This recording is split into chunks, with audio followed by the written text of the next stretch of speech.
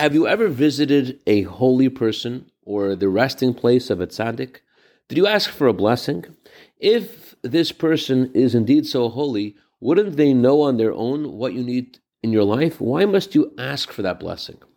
Good morning. The Talmud in Bava Batra, page 116a, says that if God forbid there's someone who is sick in your home, you must go to the Chacham, go to the holy person, and ask him to pray for you. The Talmud doesn't say to just visit the holy person, it says to ask him to pray for you.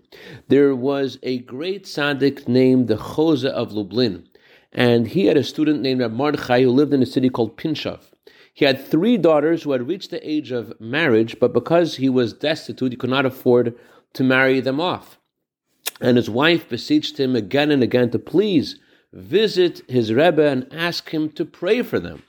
But when Reb Mordechai would visit his Rebbe, he would not ask for a blessing. He would think that it was inappropriate to mention his personal family issues in such a holy atmosphere, and he was unable to talk about his personal life. But his wife decided on her own that she's going to visit the Rebbe without telling her husband. And sure enough, one day, Reb Mordechai sees his wife at the entrance of the home of the Chose, and they enter together. And when the Chose hears what's going on, the Chose incredulously asks Reb Mordechai, why didn't you tell me what you needed? So Reb Mordechai said, because I thought the Rebbe knows anyways, why must I say?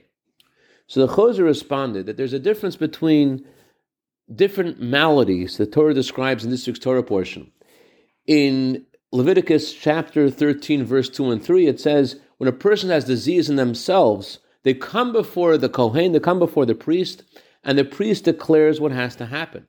However, when the disease is upon the house, which means if there is a need you have at home, the Torah says you must tell the Kohen, you must tell the priest what's going on. Not sufficient just to visit, you actually have to ask for a blessing. I dedicate our minute of Torah today to Chaya Mushka Bas Rachma for a Refuah Kreva Shlema.